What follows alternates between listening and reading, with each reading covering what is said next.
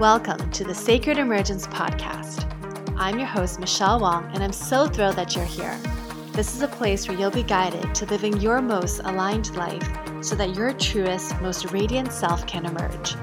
We'll be jamming on topics ranging from spirituality, entrepreneurship, to wellness and lifestyle design, and everything in between that can support you to grow, evolve, and shine, all the while not taking ourselves too seriously. So if you're ready to step into your leadership, break through limiting beliefs, own all of who you are, and expand in abundance, grab yourself your faith cup of tea and let's dive in. Hello, friends. So in this week's episode, I've had the pleasure of talking to Alyssa Johnson, who is a dear friend of mine. And our conversation was really good. We talked a lot around trauma.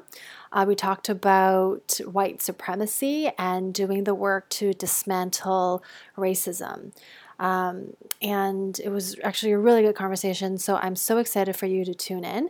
And just to give a little bit of background, Alyssa Johnson is a lawyer, teacher, and consultant who works with professionals to help them achieve a greater sense of well-being in their lives.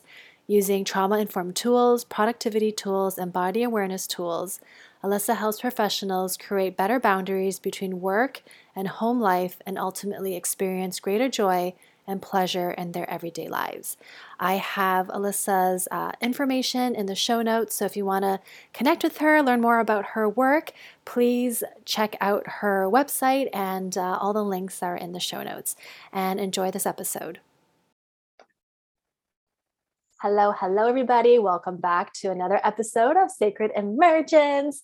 Today, I have with us one of my dearest friends who I just love, Alyssa Johnson, who is joining us by way of Austin, Texas. And I really love Alyssa's work because it's really I just like her posts on Facebook and online is it's really around, well, a lot of things, but I was really drawn to trauma informed and how you're bringing well-being to the workplace. So Alyssa, welcome to Sacred Emergence, to the podcast. I'm so excited you're here.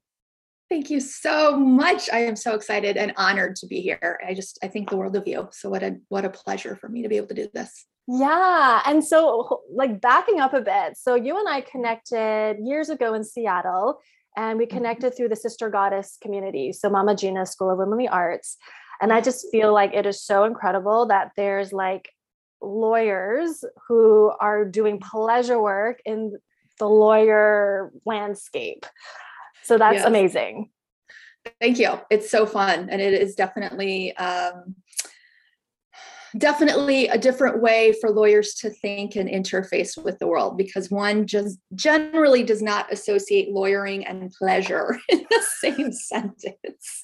Yeah, well, it seems like there's you're breaking ground, just with things that I'm seeing, that I'm reading, feedback and testimonials that you've shared from your clients. It just seems like people are really drawn to oh my God, there's a different way of doing things. So can you share more about that? Yeah. So I graduated from law school in 2004, and then I practiced law in DC for a few years. I quit the practice of law in 2008 because I was miserable. And the legal market in DC is very aggressive. And what I mean by that is that it's really built on three things: how much money you make, how much you work, and who you work for. Those tend to be the three values of law in DC.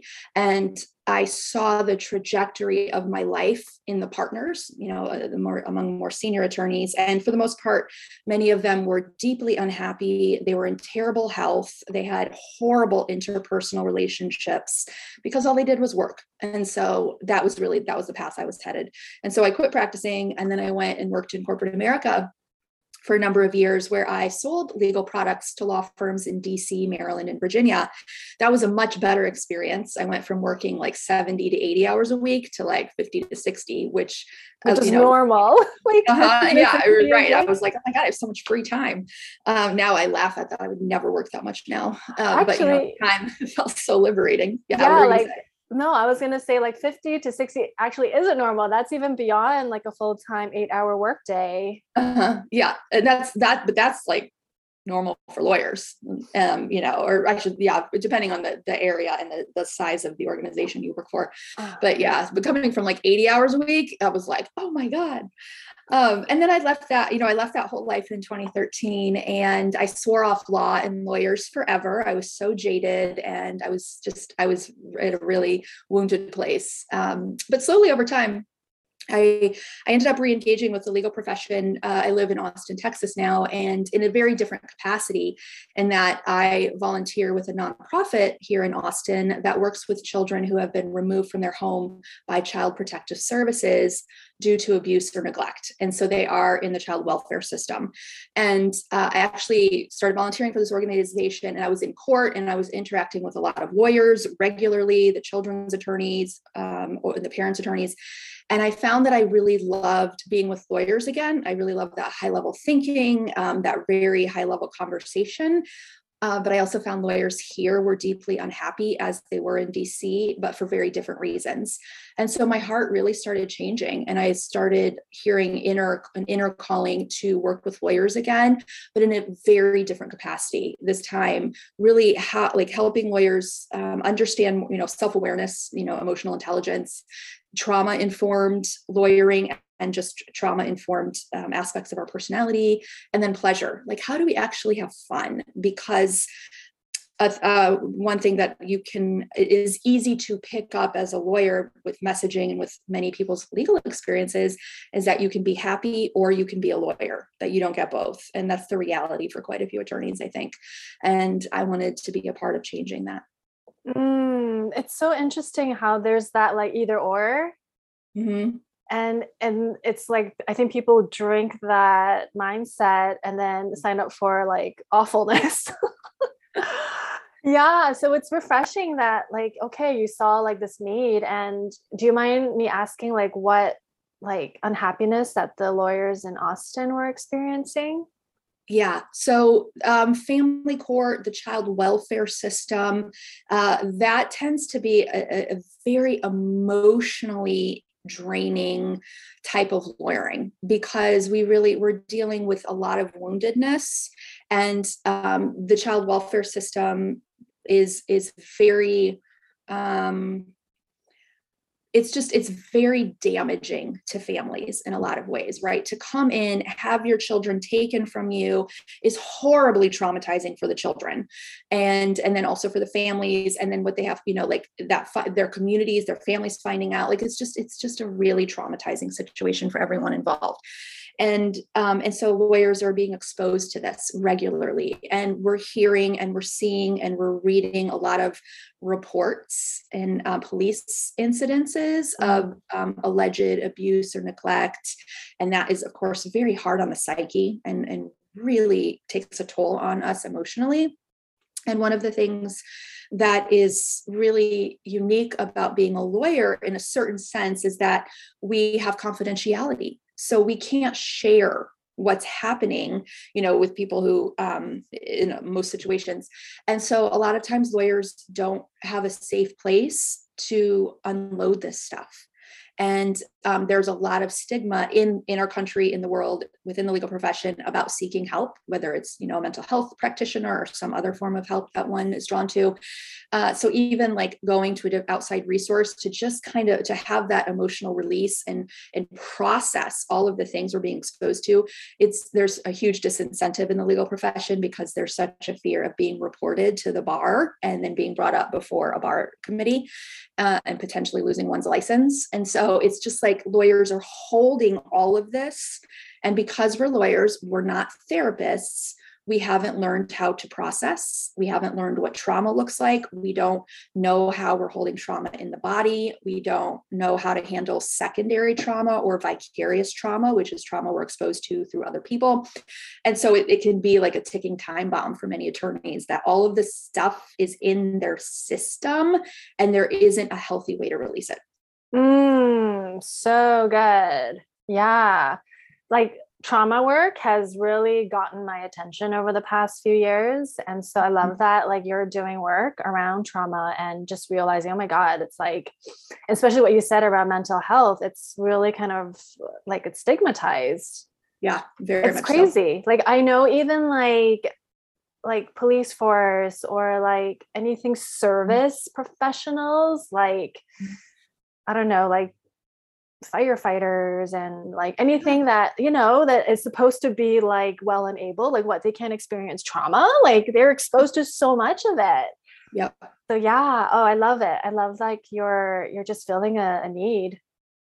Thank you. And I want to say there are a lot of people doing this work, and it's really receiving a lot of attention, certainly within the legal profession. So I don't want it to seem like I'm the only one. That's not true at all. And I am so blessed that I'm interested in this because my path has really led me to this and has opened this up to me. Mm. Yeah. So I'm curious about like for you, and that something I really respect is that I've seen your posts around the patriarchy and white supremacy and doing, you know, work around racism. I'm curious, like, how's your experience with this? And just, you know, because it's like, it is intense inner work, I would say, for everybody, no matter what race you're at or what race you are. Um, so I would love to hear like just your experience with it. Sure. With the race literacy piece specifically. Yeah.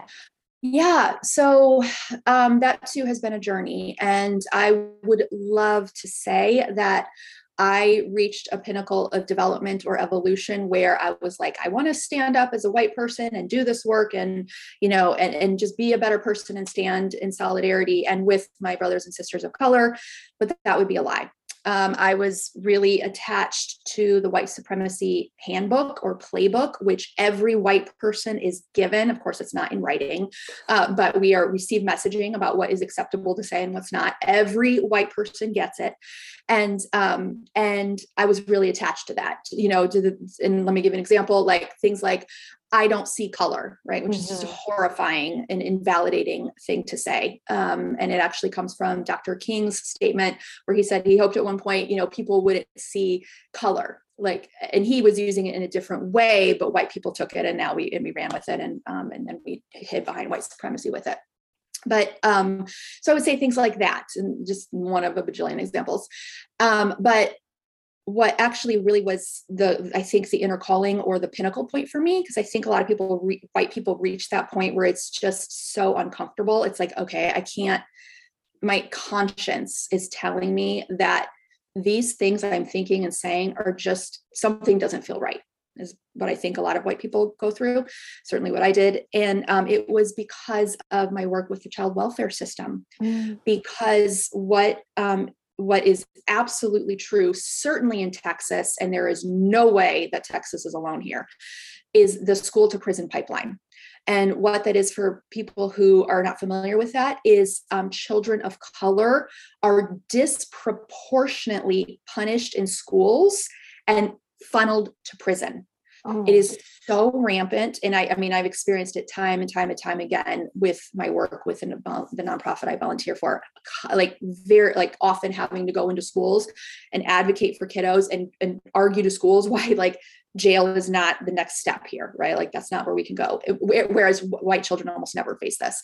And so that's where it really, my desire for race literacy work, I think really arose, was just seeing firsthand what these children of color are going through, in addition to their own experiences of childhood trauma. They're coming, you know, there was a reason they're in the child welfare system. Something's happening. And then they're getting in the child welfare system, which is horribly traumatizing. And then now they're, you know, experiencing race trauma on top of that. And so that's where it originated from.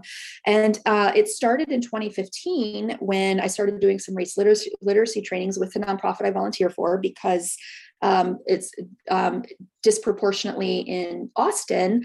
The vast majority of children in the child welfare system are brown or Black, but the majority of children in Travis County are white. So what should be in the child welfare system are majority of white children. And then, you know, it like should match the percentage makeup, but it doesn't. So Austin is racist. And so when they started talking about race in the nonprofit that I volunteer for, I had the stereotypical white woman response. I froze, I couldn't think, I wanted to cry, like do all the things. And, but I started there, right? And I just, over the years, kept at it, kept reading more, kept learning more, kept taking more classes, and slowly but surely my ego started crumbling or being reshaped into a way that I'm much more solid now around racism and white supremacy in a way that I was not a few years ago. And then I think also for many white people, we start to reach a point where we want to speak out. And so that's where I'm at now, is really becoming much more vocal about my race literacy journey, how I am racist. I fully own and embrace that. It does not make me a bad person. It means I'm human. And how am I looking at it? How am I addressing it? And what am I doing to dismantle white supremacy? Which, from my learnings, that's really the way we have to deal with it. By saying we're not racist or by pushing it away, resisting it, that doesn't actually change anything.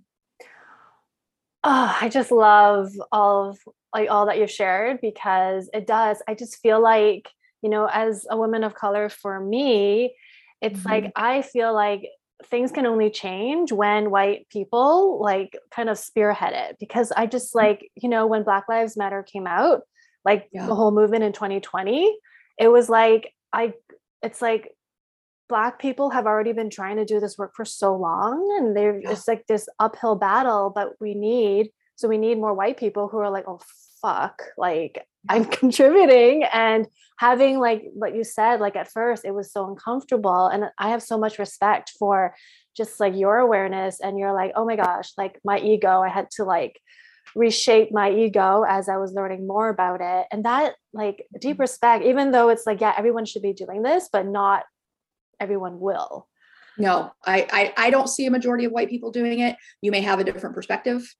I don't know. I just don't see it. But yeah. I think it's no, I totally agree. No, I'm not an expert. I can just speak from my own personal experience as, a woman of color.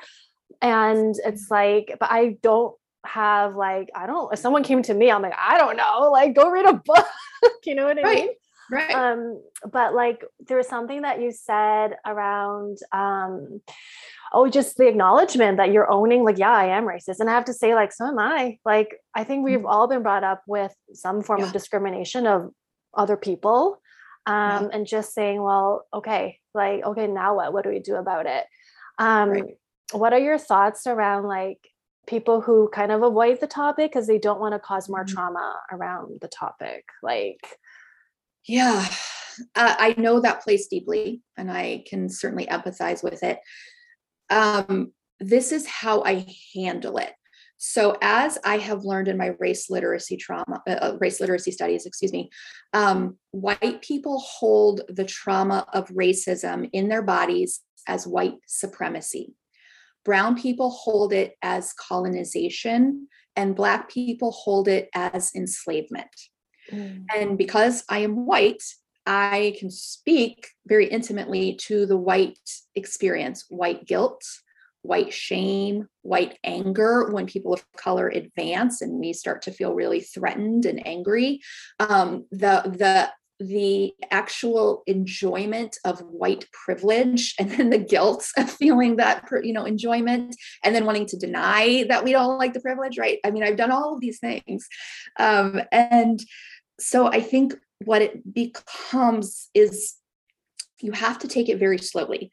Trauma is a body experience. We cannot think our way out of trauma, because what happened is we had a body experience that the trauma got lodged in the body to begin with. And so we have to untangle or unravel it from the body. And with that, you have to move really slowly. The body will demand it, actually. There will probably be some emotional and body consequences if we try to move through it too quickly. And so this is not an exception. White people, we've got to move slowly. And as you bump up against pieces, my guess is there will be a lot of defensiveness, a lot of anger, a lot of shame and guilt. And as you bump up against them, giving yourself time to process it, notice that it's there, let yourself feel it. Take the time you need to let your system realign internally and come into some internal realizations, many of which are not pretty, that we are the oppressor. White people are the oppressor. There is really no exception to that. And we're used to hearing messages that we're the savior. And then once you feel like you've shored that up, keep going. And it gets easier over time. Now, I will say I grew up in an unloving home. I experienced prolonged childhood abuse. And so I spent years in therapy, 8 years in and out of therapy to heal childhood trauma. And because of that, I am familiar with how my system processes trauma and how it untangles it. And it's gotten easier and quicker for me to move through trauma now. It's like a muscle. Once you start doing it, it does become easier and quicker. It can take time. And that I found the exact same thing to be true with race literacy work, that it was much harder in the beginning. In fact, one of the very first books I tried to read, I threw across the room after reading the first chapter because I was like, that's not me. I'm not this type of white woman. Da, da, da, da, da. I absolutely was. And I have since finished the book, and it's phenomenal. I recommend it to other people. Wait, what's the book? It's oh God, I knew you were gonna ask that. Like I'm gonna have to, like, white women, allies, advocates, something like that. Patrice Jackson, Catrice Jackson is the author, and it's phenomenal. It's got a beautiful title that I'm blanking on right now, but I have recommended it to people. Anyway, the point being, it takes time and it gets easier. And then you just get to a point, at least that I've experienced, that it doesn't hurt. Like, what are you going to do? Call me racist?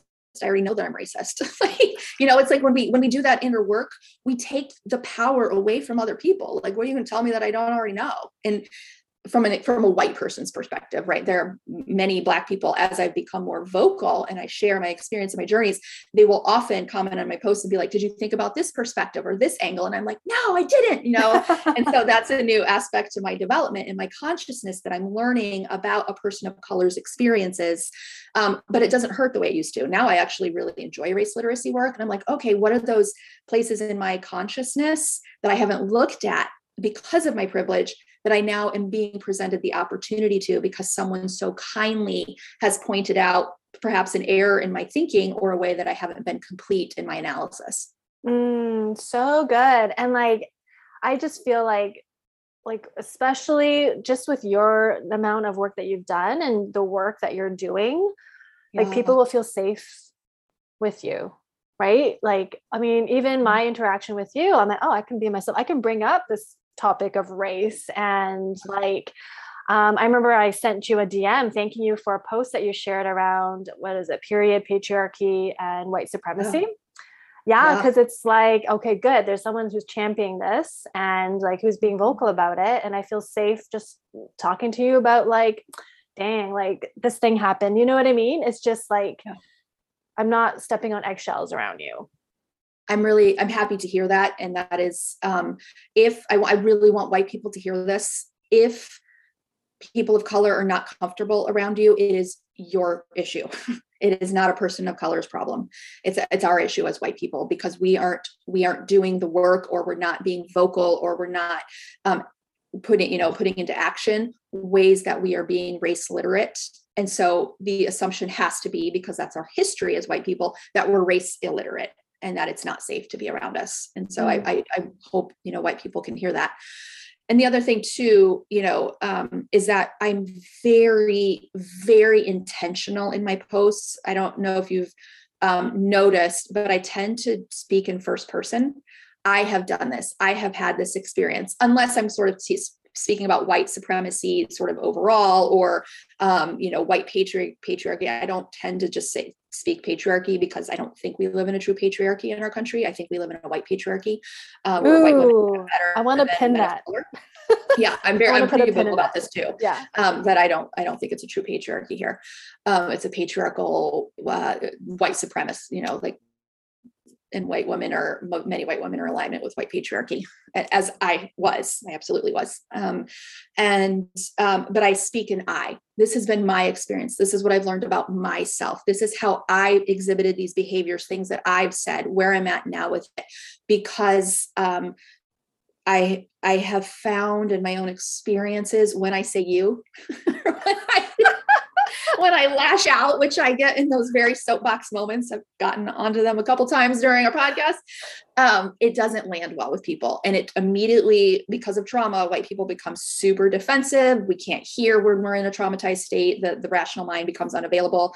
And then all conversation is gone, right? You just can't. And so when I make it about me, people can read it and they can take what they need and leave the rest. And I've had a lot of people reach out to me privately because they felt comfortable being like, oh, this is how I related to that piece. Right. And so, it's also having to be really comfortable for me sharing my own experiences and being really honest. Like, this is me. This is what I am. I love that. And it's so funny. You're like, when you turn it into you, it's yeah, those don't end well. Has been my experience. Oh, it's hilarious. Oh man. But yeah. And like, okay, so I love what you said. And I just like, I feel like, especially because you're doing this work, like white women can approach you because they're also white and they can ask about your, so it's almost like your work not only helps people of color, but it helps white people. And it's like, it's so beneficial rather than just, I'm not saying like it's better that a white person does it, but I just feel like it can create a larger ripple effect. Yes, I completely agree with you. And I think the reason is because I have access, and I would love to know what your thoughts are on this. Because I'm white, there is not a single thing I could ever say or do, no matter how many white people I piss off, and I piss white people off, I will never be kicked out of Club White. I could have every white person on the planet hating me, and guess what? I'm still in Club White. People of color, of course, don't have that privilege. And so that's why I think that I do resonate because we just are many of us are just inherently kind of hardwired to more intuitively trust people who we resonate with, who we look like, who we sound like, where we feel that sense of familiarity. And, so I can speak to a wide audience, like you said, white women, and maybe they can resonate with it more than if a Black woman was saying exactly the same thing, but because of the messenger, because of her skin color, white women aren't going to be able to hear it to the same extent. That is my experience, is that it's simply because of access and because of similarities. What do you think about that? I agree 100%. And I experienced that like a few weeks ago. Yeah. Yeah. I don't know if it was subconsciously when I read your post about white patriarchy and periods, but I was experiencing like my own cycle, and I was just thinking about all the ways that I was so grateful that I'm no longer, having to be in like a 9-to-5 job where I have to like take a pill, like a painkiller and show up at work because I have intense cramps.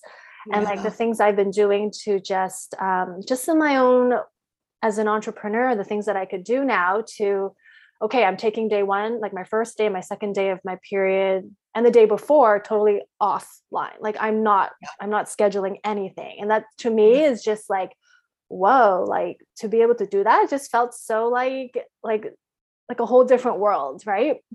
And I think and it made me realize like in corporate world, we need to have more benefits that allow for women to have that. Yeah. Being able to like give them a period, I don't know, like you get 12 days of the year off for your period. Like, wouldn't that be amazing? Yeah. Continue, please. And so I wrote about it. I wrote a post, but I broke it up in 3 parts. And I was surprised at some of the backlash I got from white women. And I didn't hit me that like the pushback I got were from white women until my business coach, who is white, called that out. She was like, did you notice? And I was like, I did, but I wasn't sure if I was just being like overly observant. And she's like, no, that's white fragility, what you experience. And it's not your job to handle that. And it just, and then I went to your post and I read like the comments. I'm like, she didn't get any backlash. And I was like, oh, this is interesting. So yeah. I'm sorry that was your experience. And I have no doubt that was one of many. Thank you. And like, it just made, after that, I felt like, oh, like I feel like I actually need to do some work here of just being more aware of like the conversation around racism. Cause like for the longest time, I felt like it doesn't really affect me directly. Like I never felt that until a few weeks ago. Like in the past, I've experienced racism, but on the day to day, I'm like, oh, if I'm staying in the box of being like the Asian good girl, but I'm like, fuck that. I don't even subscribe to that, but I feel like there might be like an overarching energetic stereotype. And the more I show my sass, I'm like, well, that just Mhm. encourages me more to show my sass, right? Yeah. Awesome. But yeah, so there's so many things I wanted to talk about just based on what we've talked about so far. So Yeah. one is I wanted to circle back to the white patriarchy because you're like, it's not just patriarchy, which I find so fascinating. And Yeah. then you were going to say something when I was talking. So I didn't, if you had a thought.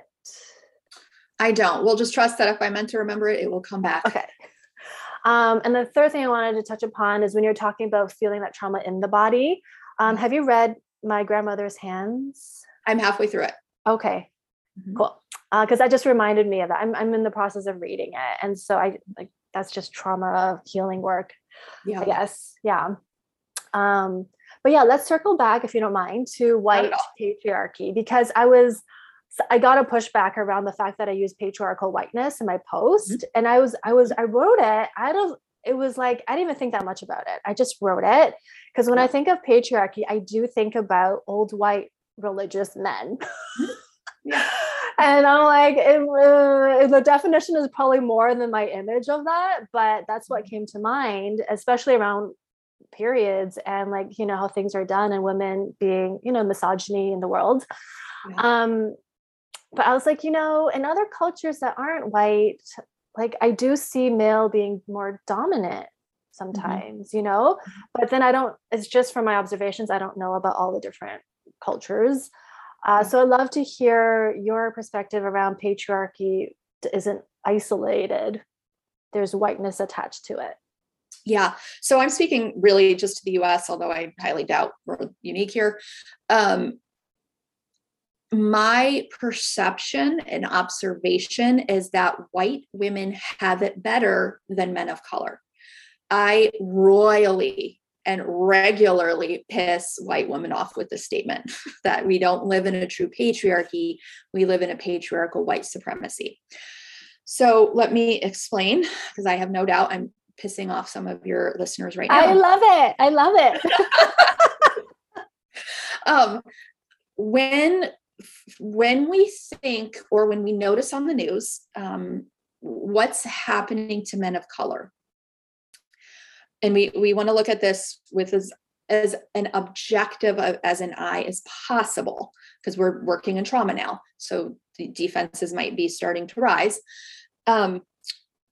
We continually see messages of police brutality, um, messages of men, black men's a lot of the times, but certainly, in Texas, we're talking about Hispanic men, across the country, but certainly I'm thinking Texas too. There's such a large Hispanic population here.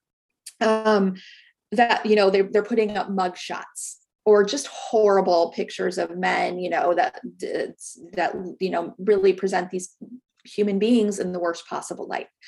And when we think about what is, I think, happening at the workplace for men of color, that every single day they most likely are experiencing microaggressions or actual, macroaggressions because of race, that I think that white women have it better. We may not be paid as much. I'm not sure if that's always the case, actually, but we may not be paid as much.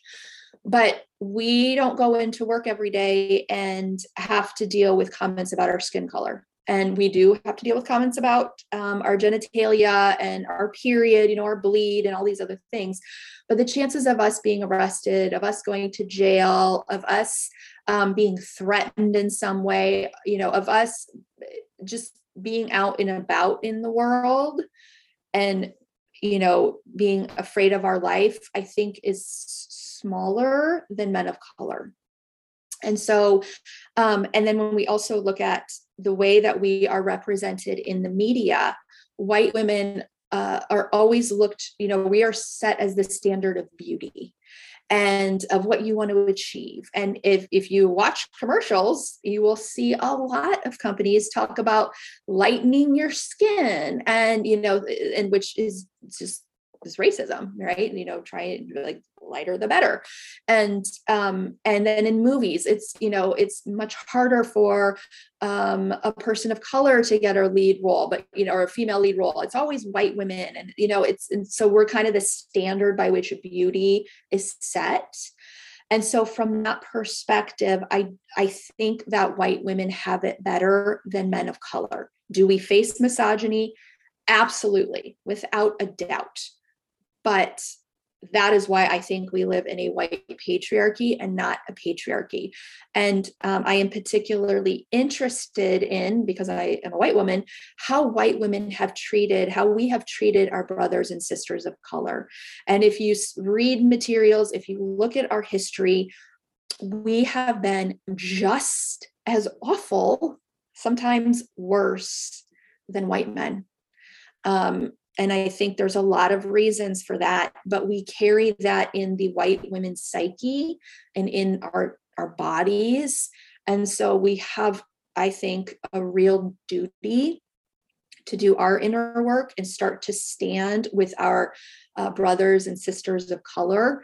Because my personal belief is if we start to wake up, we start to stand up against racism, we start to do we do our race literacy work, we speak up against it, white men are going to fall like that because there isn't going to be anyone with them. And I personally think white men so need community and need reassurance. And if it's not there, they're going to change real fast. That's my belief. I love that. So it's like secretly, it's like, my big fat Greek wedding, that saying like, oh, women are the neck, right? They turn the guy's head. It's such a cute line, but it's like, it's kind of true. It's like white women are so powerful. We're so powerful. We have been told to believe that we're not. And many, and from women, and I will say when I practiced law, I actually was often treated worse by female attorneys than I was male attorneys. I think there's a lot of reasons for that. And so it's just this continual messaging, and we have to do the inner work. We have to wake up and say, okay, is that really true? And what if I actually disrupt is a great word that you hear in race literacy work. What if I actually disrupt white supremacy? What if I stop standing with white patriarchy? What happens? And I mean, who knows? I think it would be amazing. So good. So with your work that you're doing, are you bringing that, like, how do you integrate that into your current work? Yeah. Oh, it's such a great question. I mean, I just love what I do so much. So it's really, it takes different forms, and I work individually with people. I tend to focus on lawyers because that's my background. And I have a sense of credibility coming in with a lawyer, having practiced, lawyers, they're like, oh, she kind of, she understands the lawyer experience. But in reality, what I do and what I teach is applicable to anyone. So, but like from a professional standpoint, I do individual coaching and helping people just make changes in their lives, whatever that is, what they want it to look like. It's often, I want to work less and have more fun. Have better boundaries with work. And then my absolute favorite is teaching and organizational teaching. And this it really kind of depends on what the organization wants, but I tend to cover a lot around emotional intelligence and emotional regulation. That's huge in the legal profession. And I can't imagine that's unique to the legal profession, but how do we actually work through our feelings as a lawyer, because emotional regulation and emotional intelligence have not been prized or valued in the legal profession. It's had disastrous consequences. And then I do race literacy work. I'm starting to do more and more of that. And that's a passion of mine, and how do I teaching it really to white people? And like, what do we do with this? And how do we start to make our organizations more race literate? I do want to put a plug in here that race literacy work is different than DEIB work. And if B is new for people, that stands for belonging. DEIB work is really, how do we expand diversity within the organization? How do we make our policies and procedures more equitable across the board so they're not benefiting one particular group? We all generally know what that group is. How do we include, different voices in our policies and procedures and in the programs that we do? And then belonging is, how do we actually bring, people to the table and help them feel belonged? It's a huge piece. That's super, super, super important for organizations. Race literacy is a slightly different lens, and that's actually tackling our racism as white people, because there's a way you can avoid race literacy work with DEIB work. And if white people can avoid race literacy work, they will. We just do. We don't like doing it. And my personal belief, I'm not sure yet to see how it plays out, but I don't think if white people address racism, DEIB work is going to be that successful. I just don't think it will, because we're still going to have the racism. So I do the race literacy lens, and then, pleasure. How do we actually have fun? Like, how do we infuse more pleasure into our days? And so many of us have these work experiences that are so heavy and hard and stressful. And how do we start to rewrite that and rewrite our relationship to what we want to be doing in the world? And so it's just, I love it all. It's such a blessing that I have really kind of created my own little pathway here of getting to teach what I love to learn about. Oh, that is so good.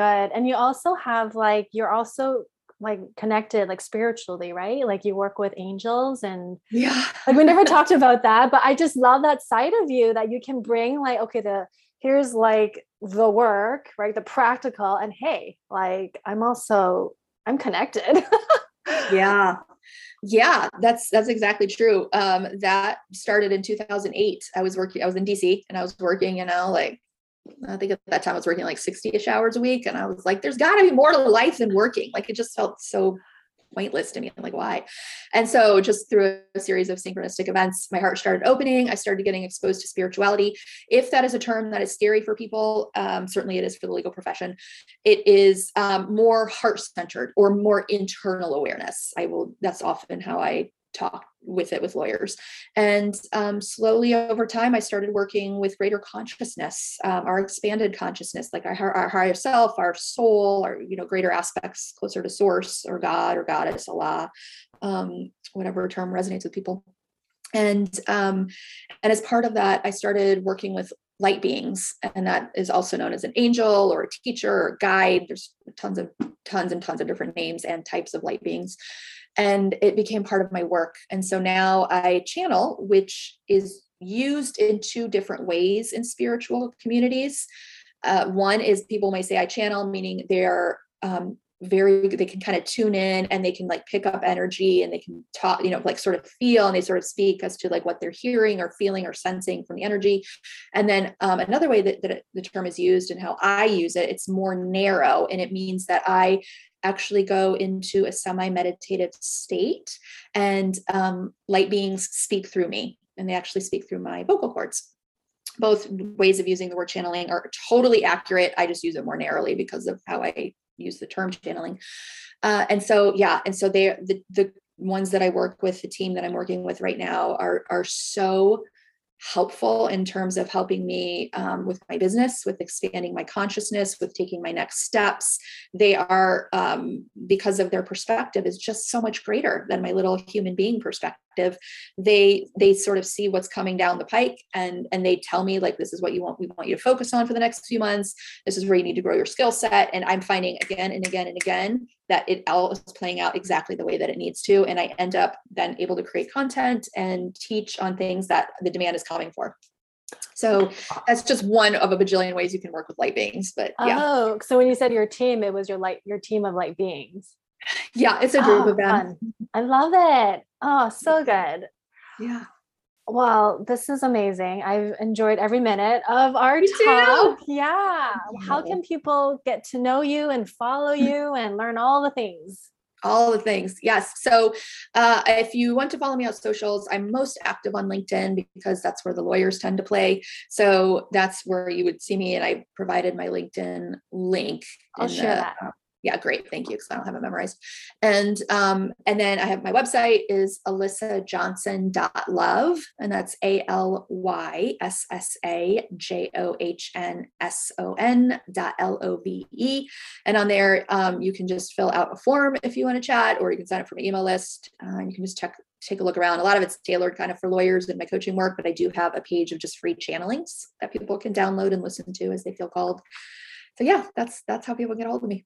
Amazing. Thank you so much for your time, Alyssa. I adore you. Thank you. I adore you. Thank you for this. And thank you for doing your work. It's so important. To help you feel more supported and nourished in your body and nervous system, you're invited to download the free I Am Supported meditation in the show notes.